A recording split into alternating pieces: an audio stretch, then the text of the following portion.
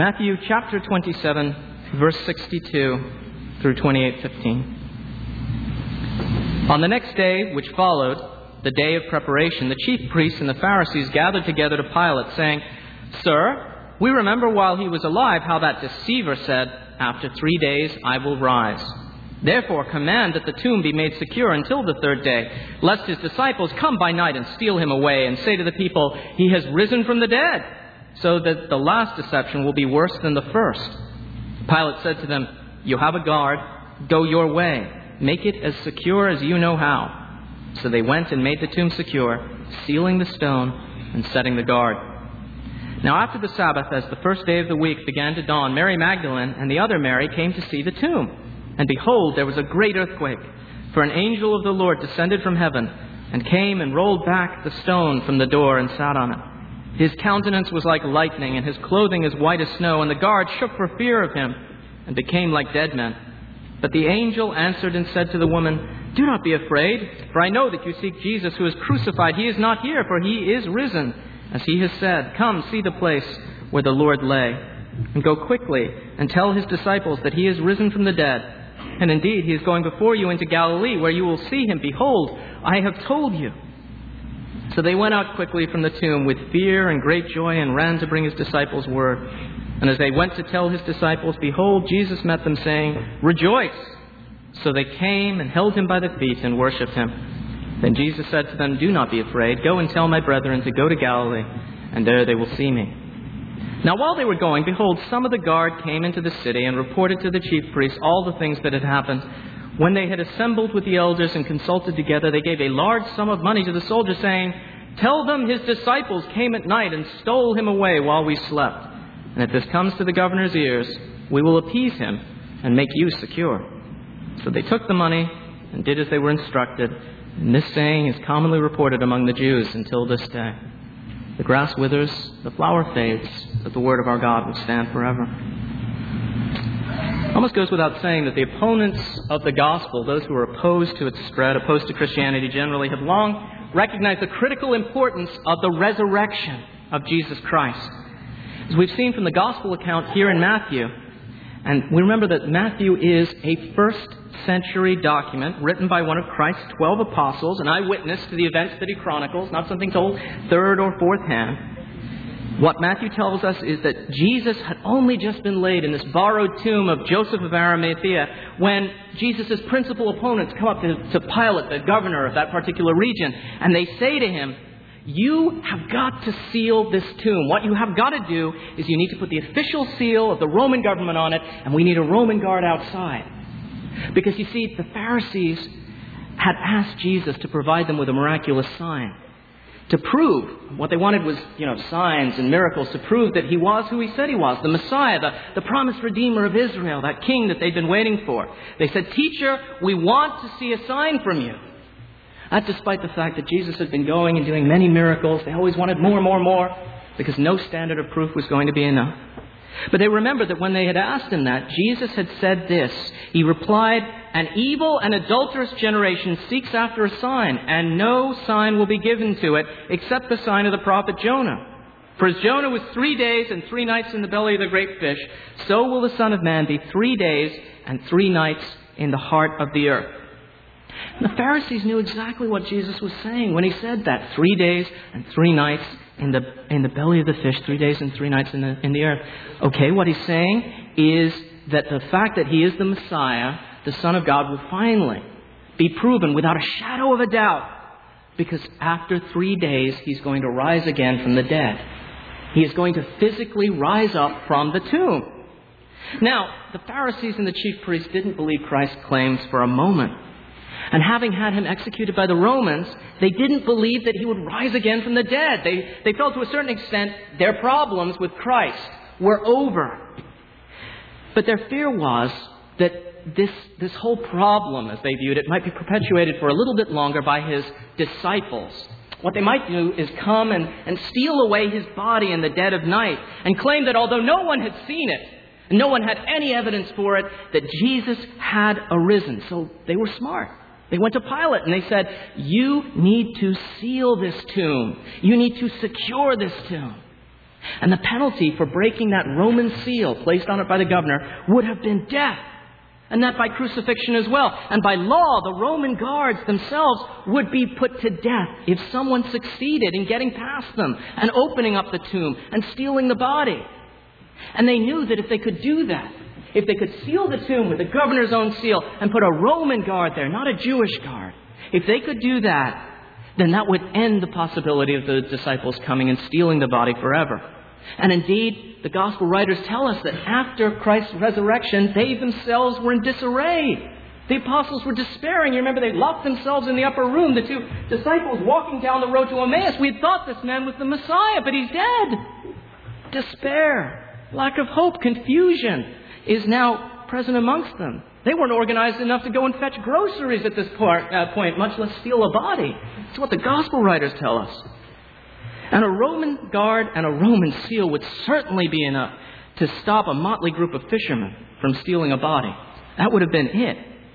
But what those things, that seal and that guard, could never do is stop the Son of God from rising from the dead.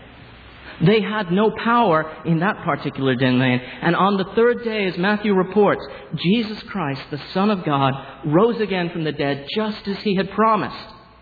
We read that morning there was an earthquake and an angel descended and rolled away the rock before the door. And that wasn't to let Jesus out. Remember that. Okay? It's not that they needed an angel to do that. It was to point out that he had already risen. Look, the tomb's empty. There's no point in coming here. The tomb doesn't hold Jesus. Death cannot hold him. But when it happened, when the angel descended, the earthquake happened, the rock was rolled away. That was more than the guards could stand. They were petrified.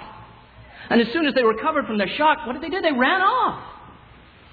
But they knew, if we run back to the Antonia fortress, if we go back to our commanders and say, an angel came and rolled away the tomb stone and in a matter of minutes, they would be, carrying their own crosses to Golgotha. They'd be next in line for execution. So instead, they're savvy. They think, okay, let's go tell the high priests what happened this morning. And that's exactly what they did. And the high priests were very eager to make sure that their story didn't get out and spread amongst the populace. So they bribed them with a lot of money to say the apostles stole their body. To which those guards must have thought for a second, well, wait a minute. What you want us to do is to tell people we didn't do our duty? Is that what falling asleep on guard is a death penalty offense. Guys, I know those of you who are serving think you may have it hard, but it's nothing compared to what happened to you if you neglected your duty in the Roman army. If Pilate hears of this, they're thinking, we're going to be crucified. But what they tell them, the chief priests say to them, is don't worry, we'll make sure that Pilate sees it our way. All right? So if he hears what's being said about you, we'll protect you. And of course, the priest probably immediately went to Pilate and said, Pilate, do you have any idea what the Jewish people would do to us if they thought for a moment seriously, the mass of the population thought that the Messiah, that God was going to send this king who would reign over them and bring in an age of glory and so on, if they thought that we crucified him? Any idea? Pilate probably said, I see your point. For the sake of the peace of Jerusalem, all right, I'm not going to do anything to these men who were given the guard over this tomb. So they spread this false story. And that false story, historically, we know, was picked up on and multiplied. Matthew himself, who's writing in about 70 or 85 AD, says that story is still being circulated to this day. And from the historical sources outside of the Bible, we know that story was circulated. For instance, the execution of Jesus for apostasy, quote, is recorded in the Talmud, which was compiled in about 135 AD. Justin Martyr, a Christian apologist, writing in 150 AD, says that the Jewish leaders, and he's writing to Jews, says that the Jewish leaders, you've sent men all around the Mediterranean spreading this particular story. You sent them as far as Rome to say that the apostles stole the body of Jesus Christ, and that's why there's no body. Tertullian, writing in 200 AD, confirms exactly the same story. Now, brothers and sisters, friends, had the opponents of Christianity had the body, it would have been a different story, if I can put it that way. They had to spread this story. The apostles stole the body precisely because Christ had arisen. And they didn't have a body. They didn't have a well-known tomb to appeal to as evidence that Christ had not arisen. If they had, they would have done so again and again, and that would have been the ultimate debate ender, especially as Jesus is being preached by his apostles in Jerusalem, the very place where he was executed. Let me put it to you simply. You cannot proclaim that someone has physically risen from the dead if your entire audience is looking down the road and saying, wait a minute, he's buried over there. Do you want us to go dig him up again to show you? Come on. They would have hauled out his ossuary, his bone box every time. Here, Peter, stand on that while you're preaching his resurrection. Would have been a laughing-stock story. All right, why do I say all of that? Because believe it or not, that's just the introduction. I know you're thinking, oh no. Well, I say all of that because unless you've taken a vow not to watch TV, listen to the radio, or speak to your co-workers probably, or surf the internet certainly, you probably have heard that James Cameron, the producer of Titanic, and that great theologian and archaeologist, and Simcha Jacobovici, the producer of documentaries like 2005's Yummy Mummy, and I'm not making that up, have announced that they have discovered the Jesus family tomb outside of Jerusalem, which they believe to be the final resting place of the bones of Jesus, Mary Magdalene, Mary his mother, Matthew, one of his disciples, and Judah, whom they claim is Jesus' son. This is what they're saying. And they claim to have statistical evidence, and they claim to have DNA evidence proving that beyond a shadow of reasonable doubt. And so what they've been doing this week is they've had a whirlwind tour of the talk shows and every site that they could possibly get on to promote the movie that's going to be on Discovery this evening, and also to promote Jacobovici's recently released book entitled The Jesus Family Tomb, The Discovery, the Investigation, and the Evidence That Could Change History. Now, let's analyze that. If that were true, if the claims that they were making, James Cameron and Simcha Jacobovici, if what they were claiming was true, how important would that be? Well, it would mean, just for instance, and these are just a few things it would mean that the New Testament was a fabrication from beginning to end. And considering that we have multiple copies and fragments of the Gospel that go back as far as 110 AD, it would mean that the New Testament was written from the very beginning as a fabrication. That the men who set pen to paper knew they were writing lies. That what they were proclaiming had happened had not happened. And that virtually every other Christian, Gentile, and anti-Christian document that were written about Jesus in the same period were also lies. It would mean that his early followers were quite content to believe falsehoods they knew to be untrue, and so on. Brothers and sisters, if this story that is being spread by Simcha and Cameron, or Jacobovici, I should say, and Cameron, if it were true, I'm not understanding by saying that would be the end of the Christian faith. Now, if you believe that's going too far, listen to what Paul the Apostle says.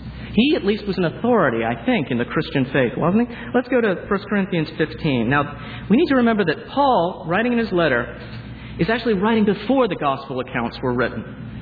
All right, before Matthew, Mark, Luke, and John, these letters actually precede the Gospels. I want to start reading in verse 12. He says this, "Now if Christ is preached that he has been raised from the dead," and that's what he's been saying precisely before that. In fact, he's been piling up evidence. 500 witnesses saw him, all of these things, to the rising of Christ. He says, "If Christ is preached from the dead, that he has risen from the dead, how do some among you say that there is no resurrection of the dead? But if there is no resurrection of the dead, then Christ is not risen. And if Christ is not risen, then our preaching is empty, and your faith is also empty. Yes, and we are found false witnesses of God, because we have testified of God that he raised up Christ, whom he did not raise up, if in fact the dead do not rise. For if the dead do not rise, then Christ is not risen. And if Christ is not risen, your faith is futile, you are still in your sins. Then also those who have fallen asleep in Christ have been perished.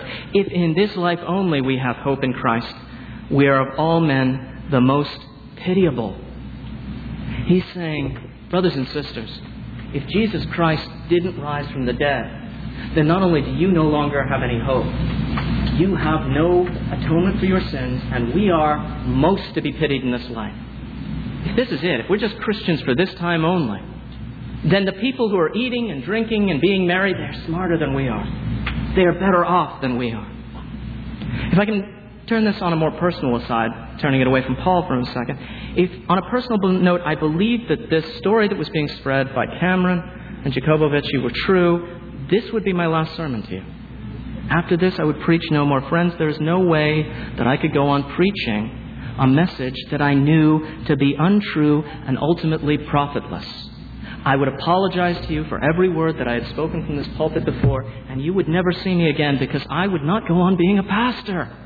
Brothers and sisters, being a pastor is far too difficult to do it in your own strength. It is far too unprofitable in that sense. If all I'm doing is preaching for this lifetime and there's nothing beyond it, I would not go on in it. And I certainly would not do so for the sake of comforting lies. To spend a life misleading people? Telling them there's a hereafter when there is none? Spiritualizing a message that's obviously meant to be taken literally? Not at all. I'd probably say to you, guys, I think tomorrow you should make inquiries at your local Orthodox temple because the Messiah hasn't come yet. Because the Old Testament tells us that the Messiah who was promised would be God with us. And God with us, Emmanuel, doesn't have a tomb where his bones are discovered. He's incorruptible. He goes on forever. So, maybe some of you are asking, is this your final sermon? Should we cancel evening worship? Well, before I answer that, let's talk. Let's talk briefly about the story of this tomb. I could go on for hours, unfortunately, and for your sake, I will not do that. Understand that this is just a massive conflation of the details. There's a book about this big with Simcha Jacobovici's claims about this thing. I'm just going to give you a very quick overview of the evidence and then the refutation of it. Now, in 1980, what is this all about? In 1980, workers in Talpiot, which is a southwestern suburb of Jerusalem, were excavating an area to build an apartment block, okay? When they come upon a tomb. Now, this is no big deal in Israel. As a friend of mine who's gone on excavations in Israel puts it, you can't set a spade down without uncovering history. He said, I was working on a tomb and we found some artifacts, and the guy said, it's Crusader junk. Throw it away. It was too recent, literally. They said, dig 5 more minutes and you'll get down way below the period of the Crusades and get into the stuff we're interested in. Archaeology is all over the place in Israel. And so they had found already countless tombs in this particular area. So what they did was they call in the archaeologists, and the archaeologists come in and they painstakingly excavate this large tomb. They find a tomb that contained 10 ossuaries and then the scattered remains of what they think are up to 35 people. Now, what is an ossuary? An ossuary is a carved bone box. Okay, sometimes ornamented, sometimes not, sometimes with names on it, sometimes not. And they were only used during the period of what they call the Second Temple. And that is up until the Romans destroyed the temple in about 70 A.D. After the first century, you don't see many of these anymore. And generally speaking, ossuaries were only used by wealthy people. Now, what was an ossuary? How did it come into a bone box? All right, what does that mean? Well, when they buried people back in Christ's time, the way they did it was this. They used to bind the body in sheets. You remember we read about that as Jesus is buried. And then they would put them in a niche in a tomb. A niche big enough for them to be laid out full. And then they would wait a year. And then they would come back and collect the remains. They would come back and they would collect the bones. And they would bind them up into a small bundle. And then they would place them in another tomb. Okay, a tomb that could be filled with many more of these bones. Usually, sometimes they would wind them in a sheet or something like that. But if they had money, they would go back and they would put them in a smaller box called an ossuary and mark it with the remains of the person who had died. And the reason they did that was they could keep on using tombs. You could keep, once you'd remove the old remains, you would put new ones in. Okay, they were interested in maximizing the space for burial because they didn't have much of it. And tombs were very expensive things to build and maintain. Now, there are so many literally of these ossuaries in ancient Israel that a friend of mine tells me in the old city you can go into antique stores and buy them, and people do, and they use them as planters, believe it or not. You come into a courtyard and there's an ossuary with plants growing in it right now.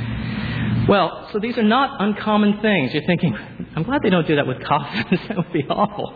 But anyway, 6 of the 10 ossuaries that they found had names on them.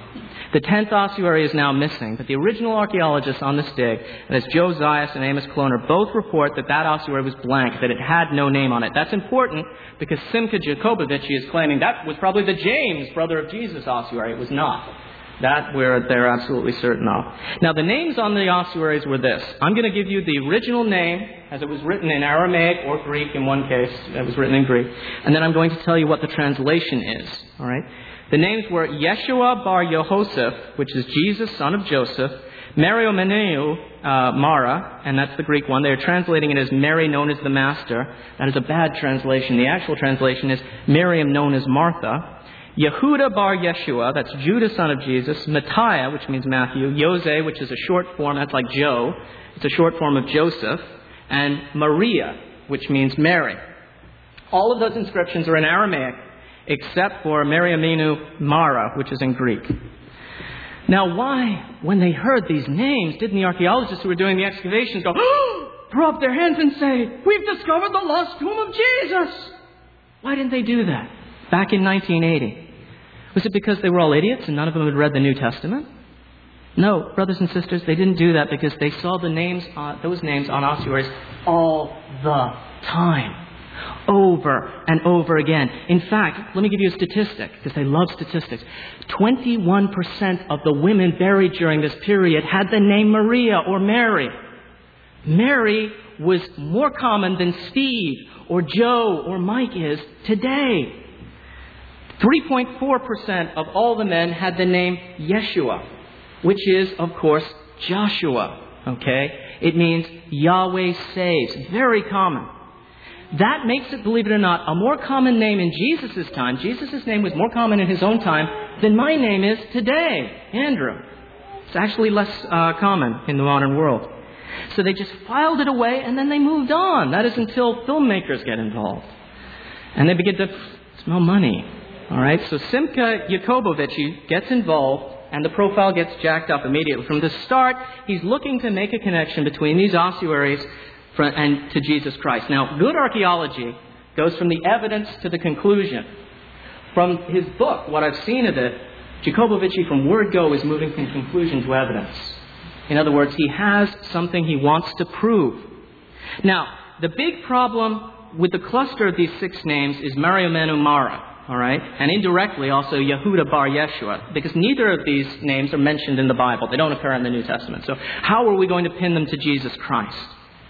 Well, Jacobovici digs and digs and digs, and finally he manages to find a gospel of sorts that he's going to claim is the missing link. And it mentions Mariamne, all right? It's a Gnostic gospel called the Gospel of Philip, which the finder, the original finder, it claims was written in the 5th century.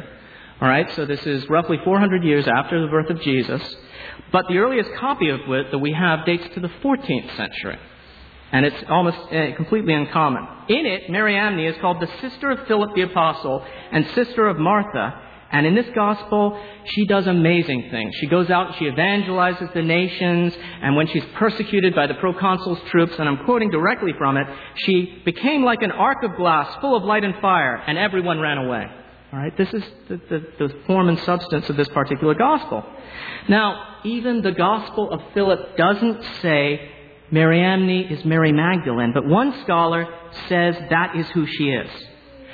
And that, of course, is who Simcha Jacobovici chose to believe. Oh, yeah, of course. So, the Gospel of Philip is his proof. Meanwhile, the Gospel of Philip doesn't say she married Jesus, doesn't say she had children, but since the current vogue is following the Da Vinci Code and that kind of that's what Mary Magdalene did. It must be the case. There's popular consensus, and as Elder Ivory was pointing out to us this morning, popular consensus, that's something you can appeal to directly. Now, if it follows, therefore, that Mariamne was Mary Magdalene, then Mary Magdalene must be Jesus' wife. So they said, let's do a DNA test. If they're directly related, then they can have been man and wife. But if they're not, then they could be man and wife. So they do a DNA test from the remaining bone fragments from the Yeshua and the Mariamne boxes, and they find out, A, they're both Jews. Okay, that's amazing. We've got an ossuary outside of Jerusalem, and they're both Jews. Good. Secondly, they did not have the same mother. Therefore, Simcha concluded they must have been man and wife. Hands up everybody who doesn't have the same mother as the person sitting next to them. Should be lots. You're all man and wife. All right? That's literally the kind of conclusion that's being made. What they don't tell you in the book is that the DNA lab that did the tests told them they could have been father and mother, paternal cousins, half-brother and sister, or simply two completely unrelated individuals in the same tomb. Very possible. But, all right, let's say you're Christians and you're naturally skeptical. You've got inbuilt biases. We're going to have to hop over. All right, we'll do that. There's the statistical evidence, and we all love statistics, don't we? It is, according to Simcha Jacobovici, a 600 to 1 possibility that these 6 names could occur together. So they must be the family of Jesus Christ. 600 to 1 that they could occur. Now, brothers and sisters, I want to say this. There's a good reason that Mark Twain once famously wrote, there are lies, and I'm going to edit him, darned lies and statistics. Okay, in increasing light of untruth. Use statistics right, and you know this. You can prove anything. Brothers and sisters, it is actually statistically far less likely than 600 to 1. And I checked this out. I asked somebody who could do math on the web. He actually gave me the number, but I didn't write it down. Going from the census, the commonality of the names, it is far more than 600 to 1 that in the modern day, one family could consist of 6 people bearing the names Andrew, Joy, Margaret, Victor, Graham, and Isabel. You can use statistics to prove that I don't exist, all right? Or that I have a family with those members in it. It means nothing. Nothing at all. And that is really it. That's it, okay? There's window dressing. There's going to be an hour of stuff about Jesus and his time to fluff it up, but that really is the end of their theory. Some common names, a DNA test that actually proves nothing you haven't assumed already, and a far-fetched story taken from a Gnostic gospel. That is it. That's all the evidence. Oh, wait, there is one other thing. There's a lot of support from the media. And there's a lot of support from people who want to make money, people who are eager to disbelieve Christianity amongst the scholarly community. Now, let me give you an example of the kind of scholarly stuff. Let me just put it, stuff that's going on. Perhaps the worst example of this is a man by the name of James Tabor. Now, James Tabor is the chair of religious studies at UNC Charlotte. And he had previously written a book called The Jesus Dynasty. What did he argue in that book? He argued that Jesus was the illegitimate child of a Roman soldier named Pantera. That's his theory. It's nothing new, but he's spreading it. That's his conclusion. But now James Tabor has come out supporting the lost tomb, which assumes that according to the inscription, Jesus is the son of Joseph, not Pantera. He's done a volte-face. He only published this book a year ago, and already he's going against it. In other words, what's his name? James Tabor, supports any theory other than what the gospel tells us. He can be the son of anybody. I'm happy with that, as long as he's not the son of God. As long as that's not your conclusion, I'll go with anything. All right? Now, in the evidence against the lost tomb category, as I said, I could go on all day. I'm just going to give you some bullet points. Because, brothers and sisters, what am I hoping that you will do? I'm hoping that you will use these things, not for Simcha Jacobovici and for James Cameron, but that you will use these things as a means of spreading the truth and as a means of being light and salt in the places where you are. First, the tomb itself was not secret. It was heavily ornamented. You can see pictures of it. It is prominent. It would have been very well known. If the Jews had known where Jesus and his family plot were, they would have dragged his ossuary every time the apostles preached. There would have been no end of it. The apostles would have been the laughing stock of Jerusalem. Peter would never have been able to give the Acts 2 sermon. Whom you know. You saw his miracles. You know he rose from the dead. And they're cut to the quick. Paul would never have been able to get away with saying there were 500 witnesses to the risen Jesus if everybody knew the address of his body. It's ridiculous.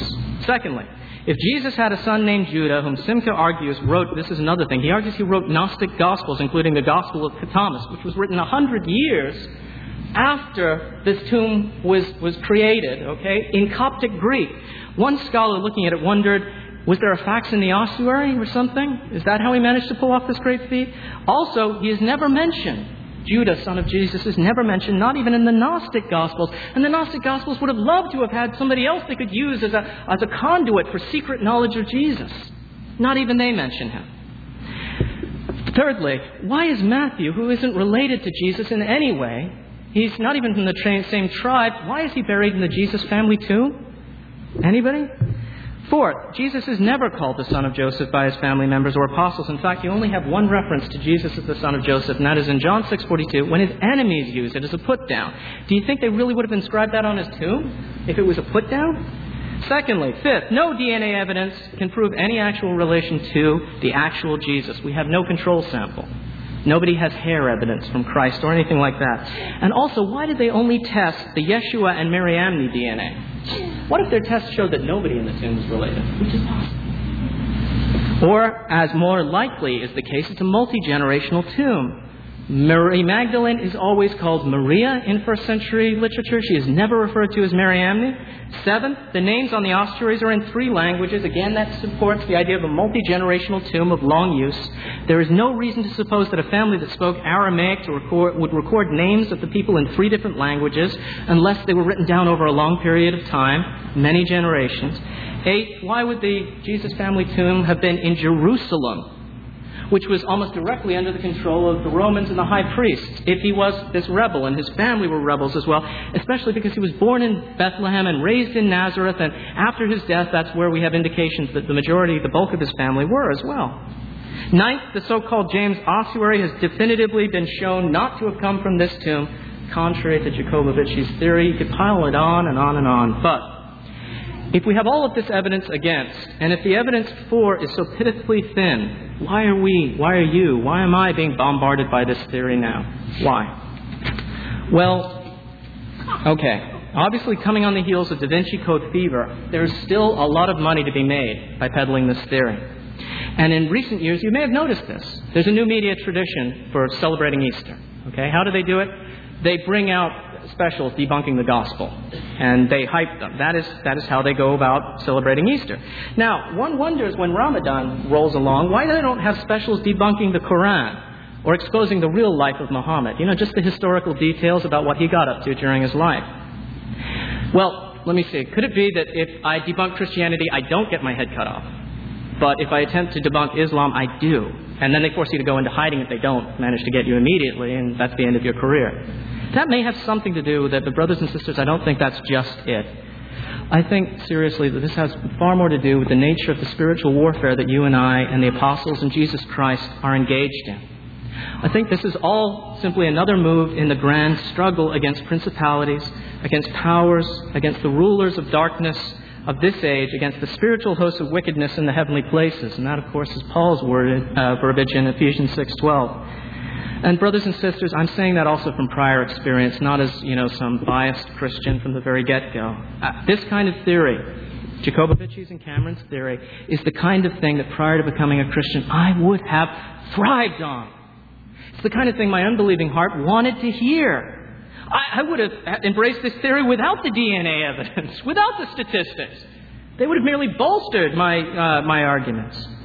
Now, brothers and sisters, why didn't I attack Islam like I attacked Christianity as an unbeliever? Why was that the case?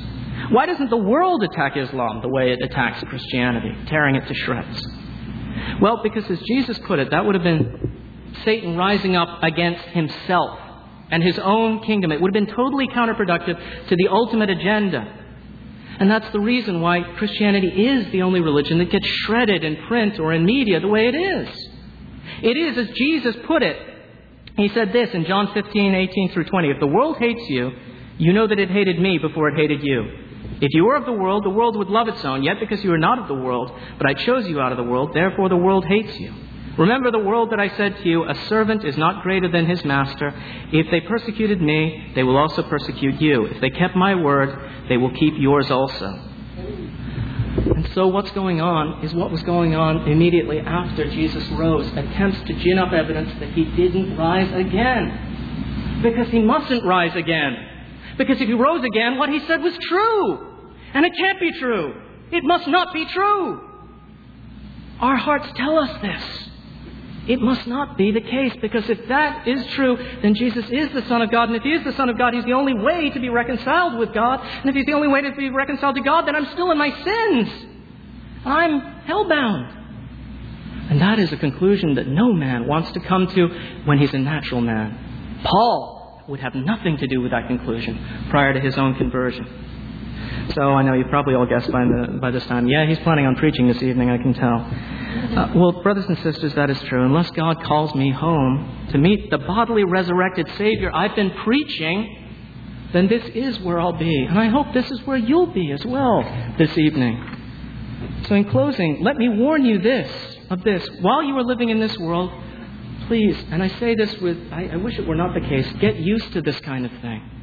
Get very used to this. Kids, I know this has been very confusing, probably to you in many different ways, or some of you may have immediately gleaned what I was talking about, but regardless, I hate to say this, get used to this. Because you are going to be bombarded as you grow up with this stuff in a way that hasn't been seen since before the 3rd century and the legalization of Christianity. You are going to be bombarded by it the way that the world was bombarded by it when they were being persecuted by the Romans. It's just going up and up and up every year. So as you grow up, you are going to be surrounded by vicious unbelief. And so I exhort you all, not just kids, but adults as well, make up your mind now. Make up your mind now and then stick to it. The evidence for the resurrection is overwhelming. It is scriptural, it is historical, it is even experiential. And without it, you wouldn't have a Christian faith. Peter's first Pentecost sermon would have been a tremendous flop. Yeah, he rose again from the dead. Oh, come on. Everybody would have laughed and that would have been the end of it. But no, they didn't. Because they knew that what he was saying was true. 500 witnesses had seen it. The dead had arisen and come into Jerusalem to preach this Jesus. They'd seen the miracles he did and they were cut to the heart by the Holy Spirit. And that is the great confirming factor. All the evidence in the world will not prevent a man from unbelieving. It will not change his heart unless the Holy Spirit does that changing work. You could have Jesus appear to him and preach the gospel and he wouldn't believe. They didn't in Christ's time. They wouldn't today. Unless the Holy Spirit does that changing work. So brothers and sisters, consider that. And also consider the amazing rate, for instance, at which your prayers in this church have been answered. The reason they have been answered is because we pray in Christ's name and there's a God who hears these things and who is gracious and who blesses us. Do you know statistically, I don't even know what it is, how many things we've asked for and the Lord has been gracious to? That's way more than 600 to 1. Way more. And yet the unbelieving world sloughs that kind of thing off. Oh, coincidence. It's funny how there are certain coincidences they like and certain coincidences they won't accept. Well, brothers and sisters, what's the conclusion? Jesus really rose on the 3rd day, and he is still risen. And all the hate and all the scorn that the world can pour forth won't change that fact. And so don't give credence to it. There is no hope in it. There is no hope in it here or hereafter. And brothers and sisters, do all that you can to tell other people this, to point out that singular fact to them, that it is only in Christ that we have hope. Let me close with Paul's words regarding this. He says this, "Behold, I tell you a mystery. We shall not all sleep, but we shall all be changed. In a moment, in the twinkling of an eye, at the last trumpet. For the trumpet will sound, and the dead will be raised incorruptible, and we shall be changed. For this corruption must put on incorruption, and this mortal must put on immortality. So when this corruptible has put on incorruption, and this mortal has put on immortality, then shall be brought to pass the saying that is written, Death is swallowed up in victory. O death, where is your sting? O Hades, where is your victory? The sting of death is sin, and the strength of sin is the law. But thanks be to God who gives us the victory through our Lord Jesus Christ. Therefore, my beloved brethren, be steadfast, immovable, always abounding in the work of the Lord, knowing that your labor is not in vain in the Lord." Let us go before that Lord who gives us that assurance. We do thank you, O Lord, that our hope is not grounded in statistics, in probabilities, or in any of these things. Our hope is grounded in the fact of the resurrection.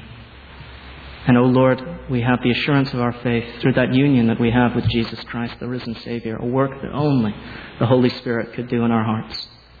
I thank you, O Lord, that you turned me away from naked unbelief. Lord, you changed my heart when I had spent 23 years pouring scorn upon your people, disbelieving with all of my heart, hating you. And, O Lord, yet you loved me, and you touched me, and you changed my heart, and you brought me from the camp of darkness to the camp of light. And I know you are still doing that, Lord. I've heard that testimony again and again. You see it in the life of Paul, a man who hated your church, and yet you made him its greatest proclaimer. Oh, Lord, I pray, therefore, that if there is anybody today who is struggling with doubts about this, that you would overcome them, and you would let them know that your word is true, that it is sure, it is steadfast, and it always will be. I pray, O Lord, now that you would give us the strength to talk to those who have been beguiled by this, and persuade them, O Lord, by the power of your Holy Spirit, that Jesus is Lord, that He has risen again. And if Jesus has risen, then we will as well. O Lord, thank you for that good news. Glory, hallelujah. We pray this in Jesus' name. Amen.